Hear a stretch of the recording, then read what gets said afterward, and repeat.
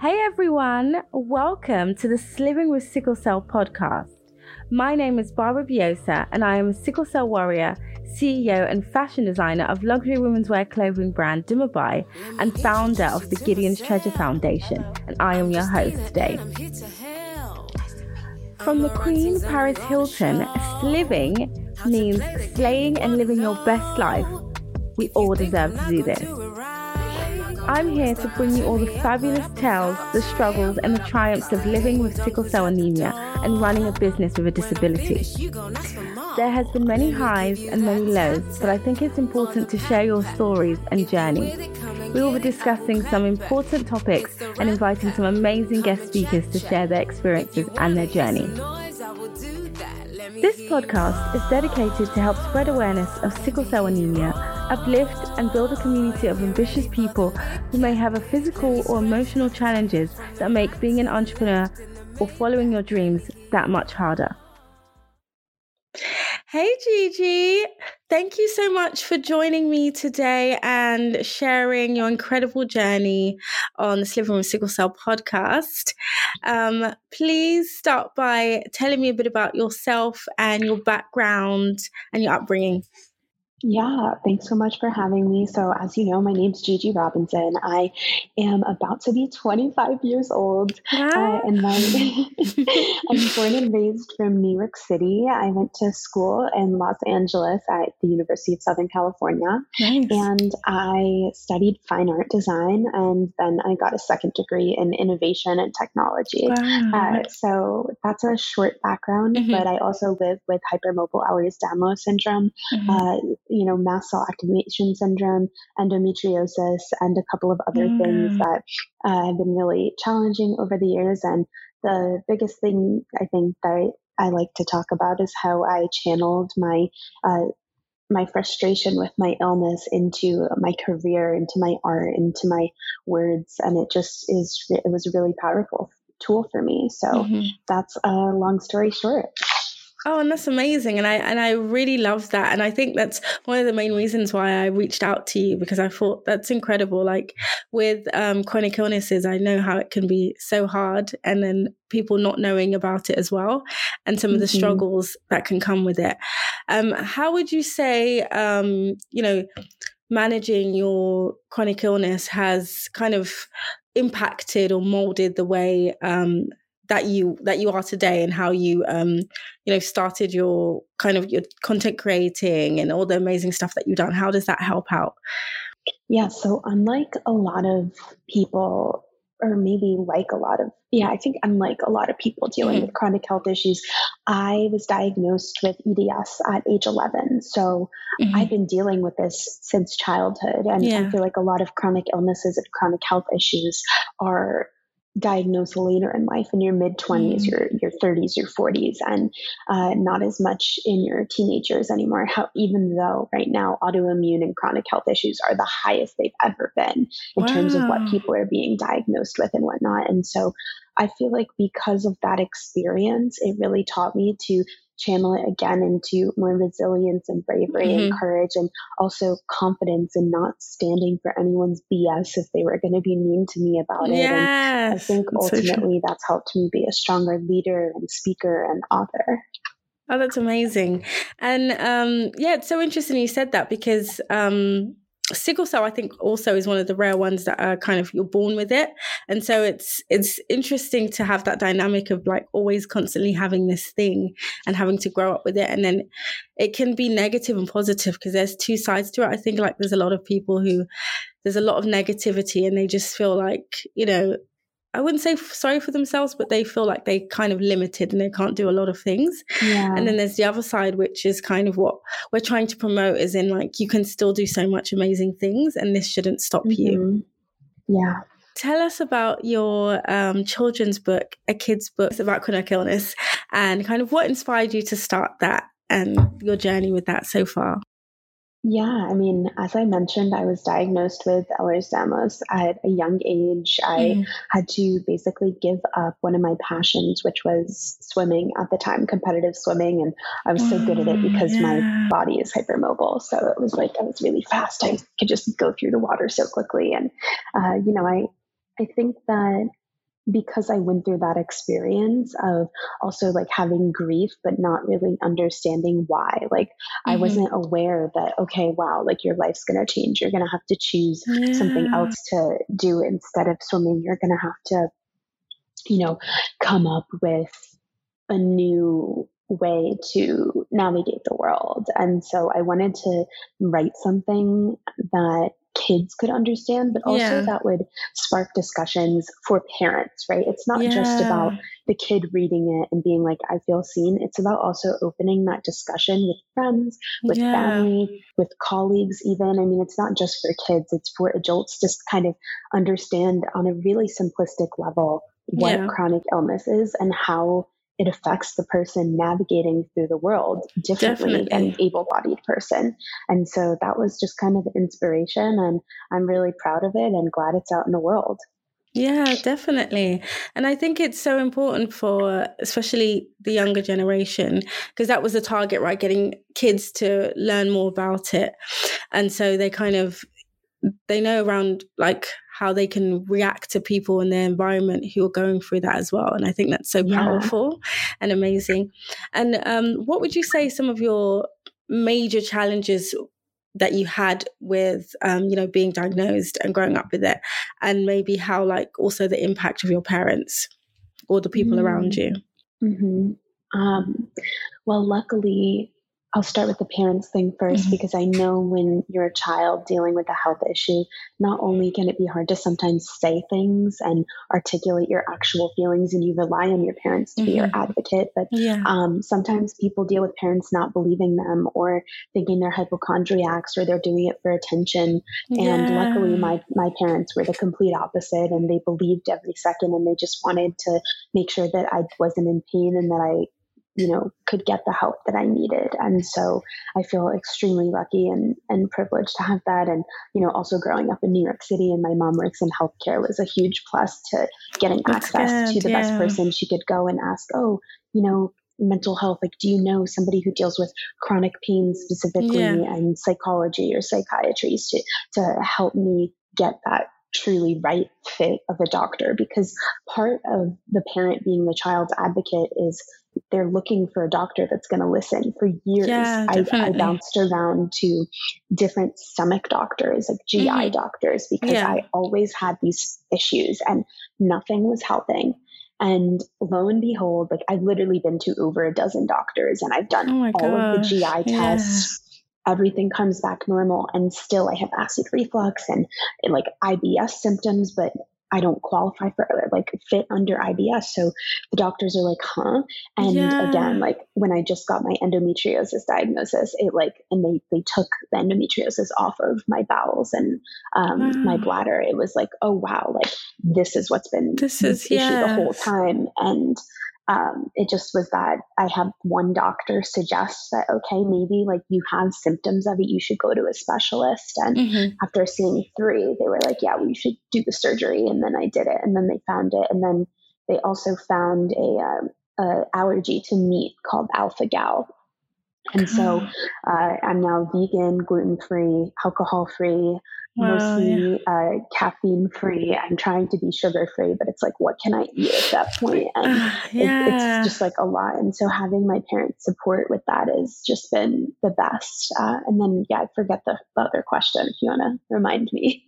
Oh, no, thank you so much for sharing. No, I was talking about the major challenges that come with this, because with this condition, would you say it's quite a rare condition, and it kind of, or is it? So Ehlers-Danlos syndrome is not considered rare for hypermobile, and I think classical, but there's 13 types of Ehlers-Danlos syndrome. And again, I'm not a doctor, so consult with your doctor for any medical advice. But, I live with the kind that is not as rare. However, it's rare to be diagnosed at an early age. And that was the biggest thing I think that helped me manage my symptoms over the years. It wasn't like, oh, you're misdiagnosed with fibromyalgia or rheumatoid juvenile arthritis or, psoriatic arthritis. Like they got it at a young age. And because of that, I was able to do that. So it's rare to be diagnosed at a young age properly. It's not rare to actually have. There's more studies coming out that say more people have it than they initially thought. I think it's like 1 in 500, which is still, you might think, oh, wow, Yeah. that's, that's rare. But compared to other health issues, it's not. Yeah.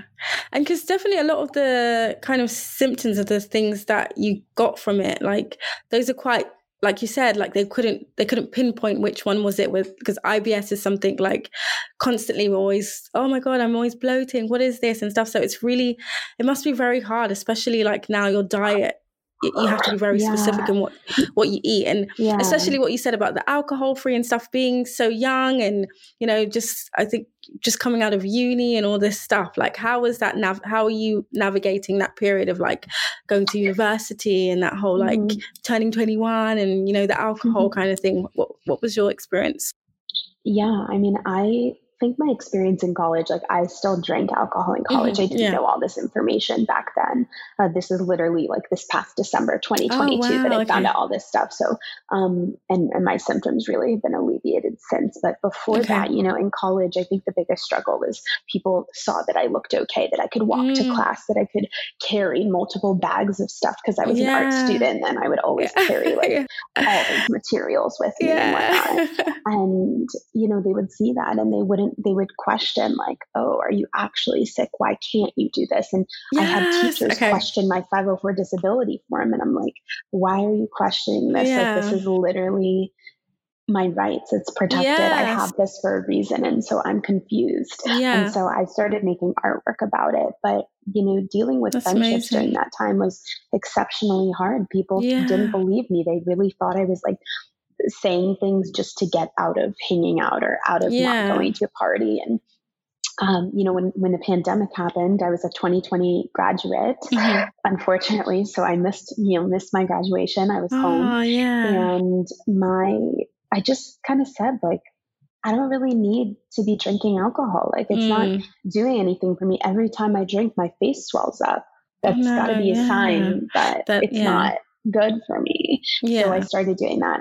I also started eliminating meat from my diet slowly over the past couple of years. And, I also think the right friends are not going to care if you do or don't have a drink. Definitely. What's the difference between this being a mocktail and this being an alcoholic beverage? Mocktails are life. And it's just like, I don't really care to go out late at night anyway and drink. Like I'm not meeting the right people there. Like I want to go out and have intellectual picnics and, walks and do active things. I don't want to go out and get wasted. That just is a waste of time in my opinion. And so it was kind of like a mindset shift for the alcohol free, but also dealing with a vegan diet can be really challenging. You go someplace, they're like, we have an option and it's like a salad. And you're like, oh, okay, not really an option, but I'll still eat it. And so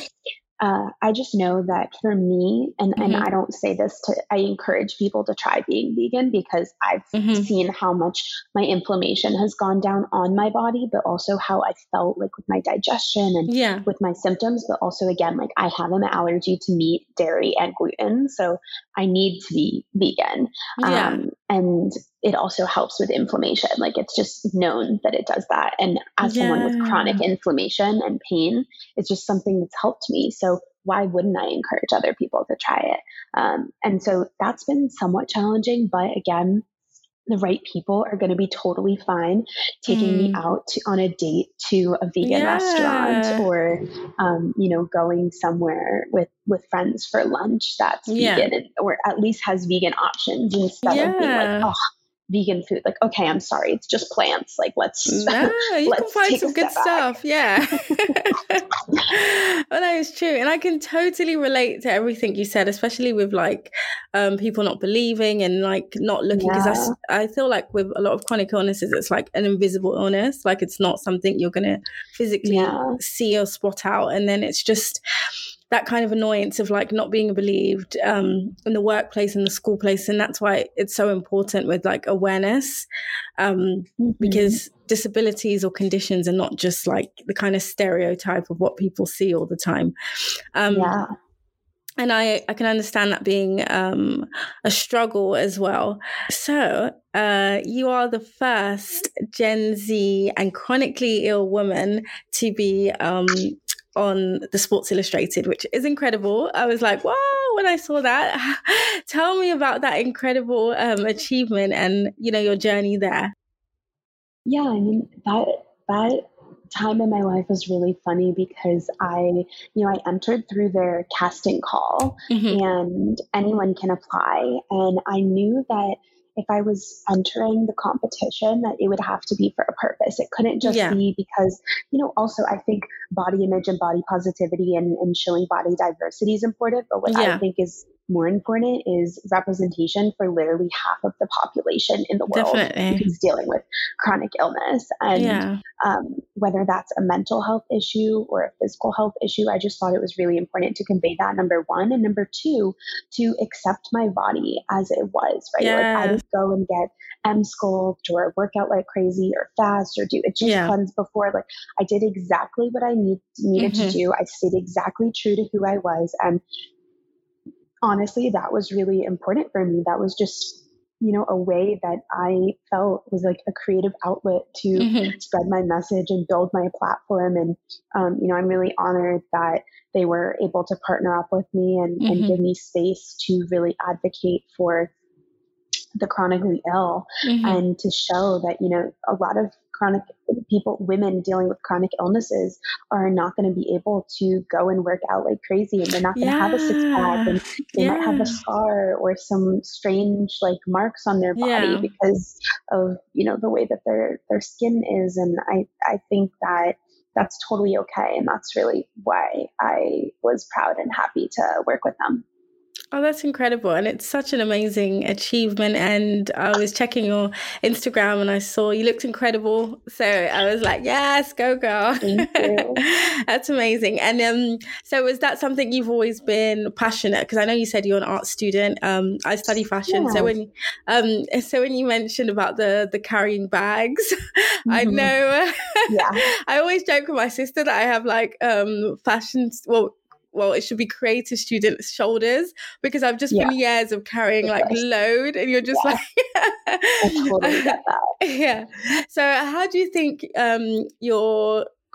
two ways. So how do you think your chronic illness plays a role in motivating you being creative, and then also vice versa, if your creativity, kind of motivates and help you manage your condition? Yeah. Well, I would say the first part about did I always aspire to be in Sports Illustrated? Not necessarily.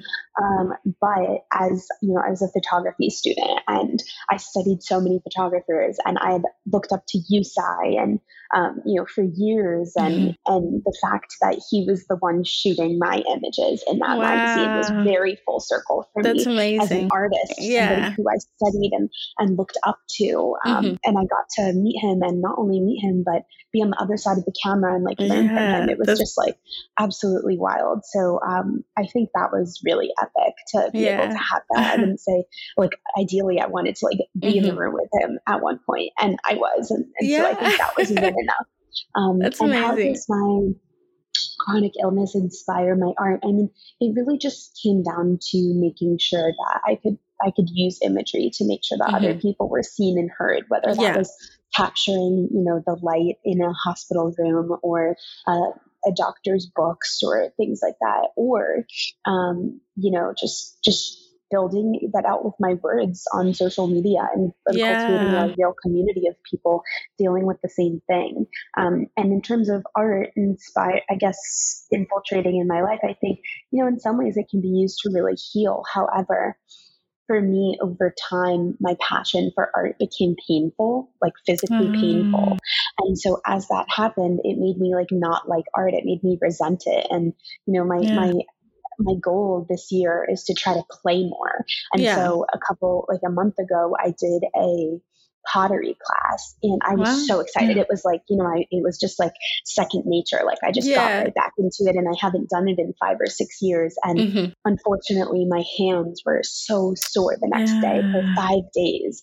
And I'm like, is that always how it would be, or is it just because it was something I hadn't done in a while? And so it made me also scared to want to continue to do that, even though it's like really fun for me. So I think I'll have to continue to see what I can do with play, but I really like things like breath work and movement. And I've just been thinking of new ways to like dance or, do gentle movement. We're not talking about a crazy Pilates sweat, or in theory, we're not doing that. But, overall, I'd say they are somewhat related.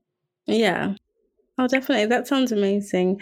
And I hope that you can find different ways that you can kind of incorporate your passions that work with your body. And I think it's just always kind of listening to your body as well. That's a major thing for chronic illness, is just like knowing, how you're feeling. Are you able to do this? And understanding that as well.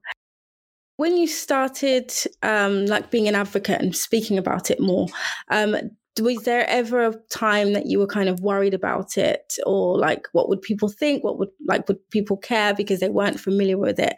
And was there any of kind of the struggles that you went through? I mean, yeah, I would say that there were times I cared what other people thought, but the more that I cared about appeasing other people, the more I lost myself. And I feel like when you have a chronic health issue, again, you just have to be so confident with who you are and what you need, that other people's opinions and other people's judgments about your health doesn't become the focus. It then becomes a issue with them. Why are they criticizing you? Yeah, definitely. It makes no sense. So that's what I have to say.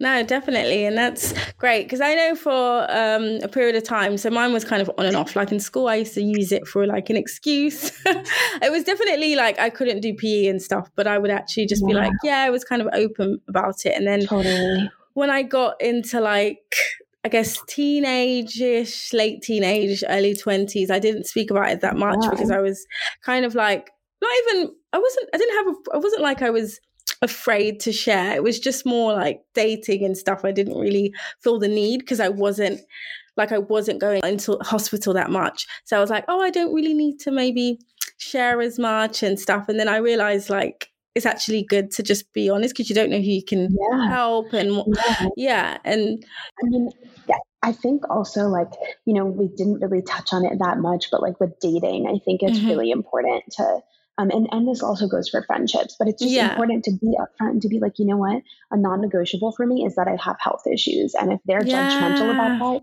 I usually remind them that they could get, I hope it doesn't happen, but they could get hit by a bus and become paralyzed or get in a car crash. And that's true. They could potentially get diagnosed with a terminal cancer or an illness like in a month, in a couple years. And so for somebody else to judge your state of sickness as a reason to not be with you is, I think, a cop-out. It's very ableist, and it's just saying that like, oh, you're sick and so I'm ruling you out. And I just think, again, like as the person being in that position and who has been in that position, being upfront and saying a non-negotiable is that I have health issues, and I really would appreciate if you could be there and take care of me and ask me what my needs are. And I'll tell you what I need. Like if you can find a partner that's willing to listen and help, which I know is possible because I've found it myself. I'm happy.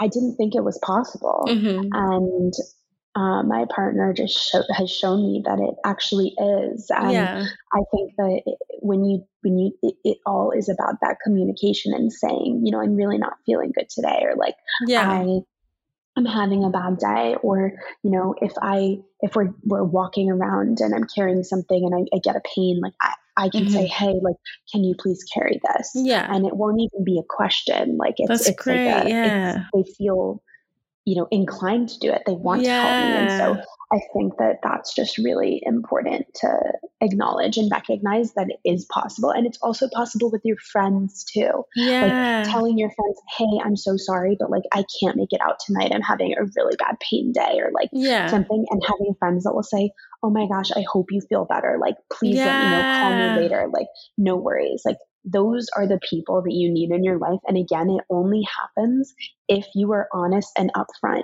If you make up shit, oh, I don't want to go. Okay, you don't want to go. Yeah, it's true. Yeah, Like, it's just true. be honest.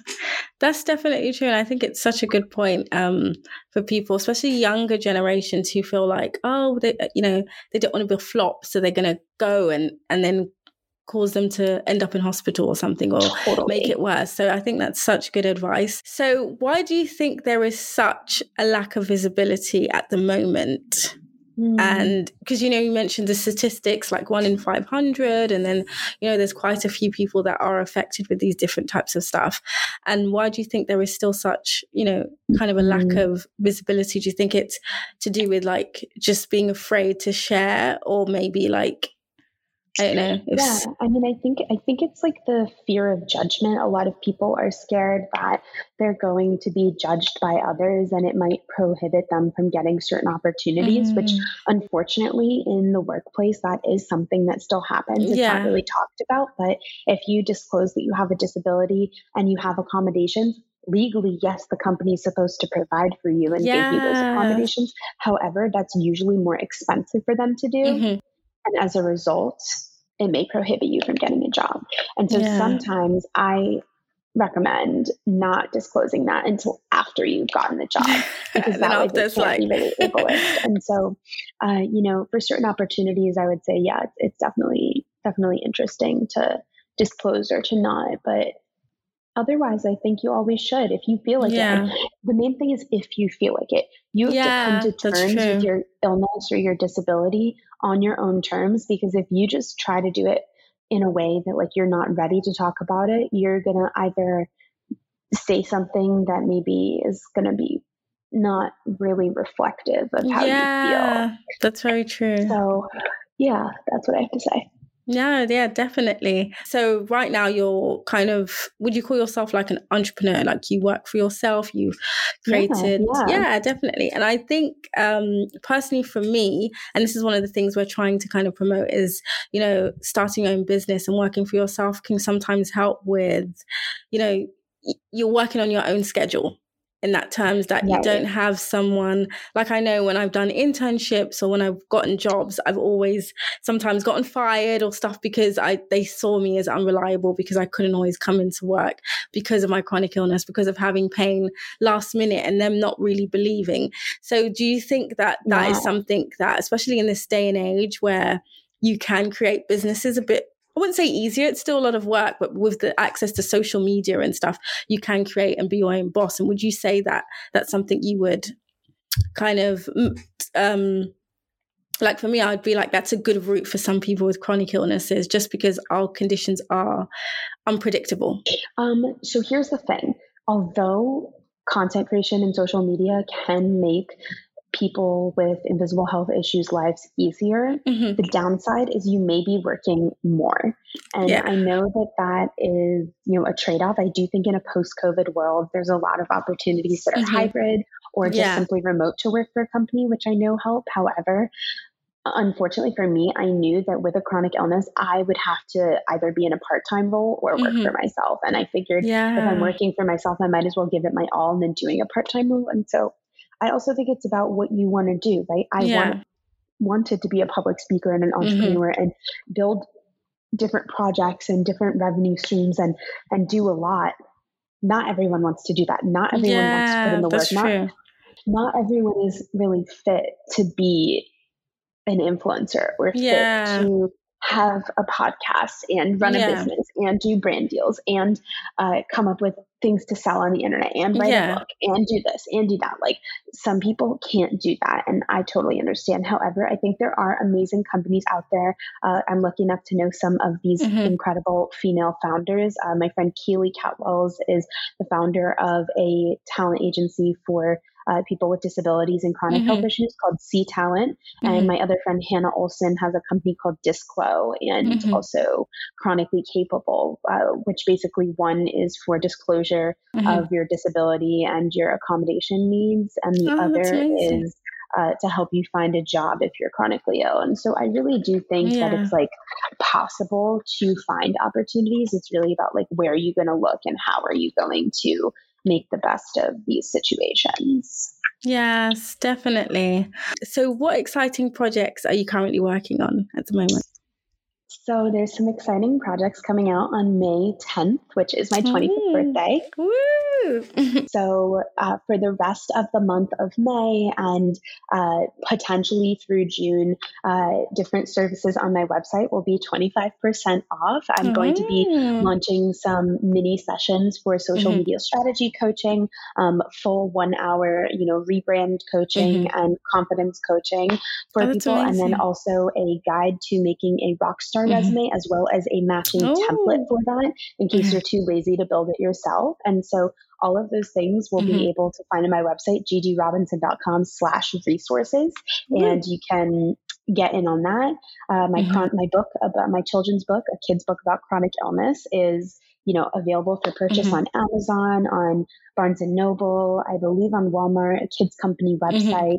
So make sure to grab a copy of that and some other fun things that are up in the air. But that's really what I'm working on right now. Oh, and it sounds so exciting. I can't wait to hear more and to see more of those. And definitely, I'd love to get one of the children's books because I have like niece and nephew. So I'll just be like, I get to learn. And you never know who you can meet with who's going through something and you may not physically know. So that's great. Yeah.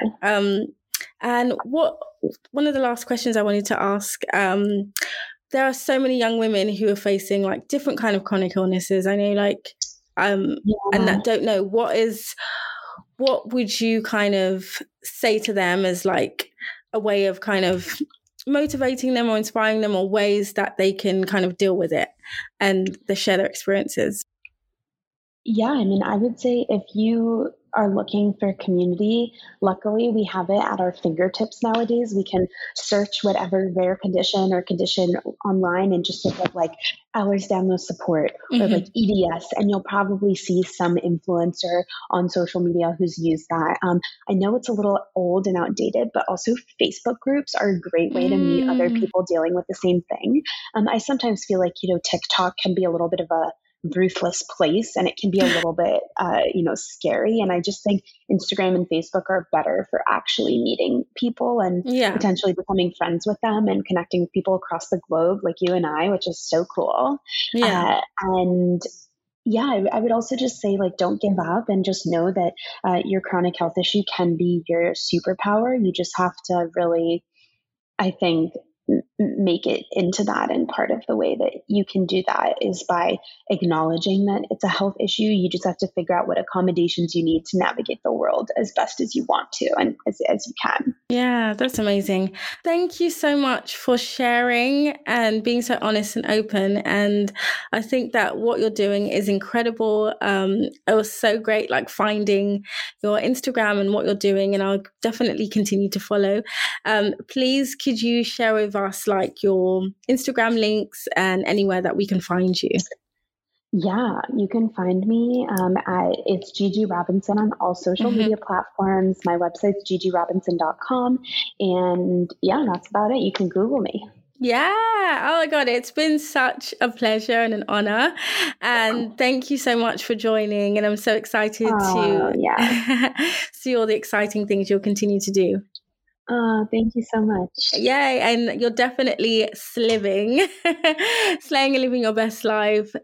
And thank you. Oh, thank you so much. This was fantastic. Thanks for having me. Thank you. I hope you enjoyed today's episode, and I hope you will continue this journey with me. We will be discussing a lot of different topics, important topics, and we'll have some incredible guest speakers joining to share their experiences. Please subscribe and like our Instagram pages, Atelier_Zimbabwe and Gideons_Treasure. Feel free to leave a comment, ask a question, and if you would like to be a guest speaker and share your story, please send me an email. Details in the episode description. Love you and God bless. Mwah!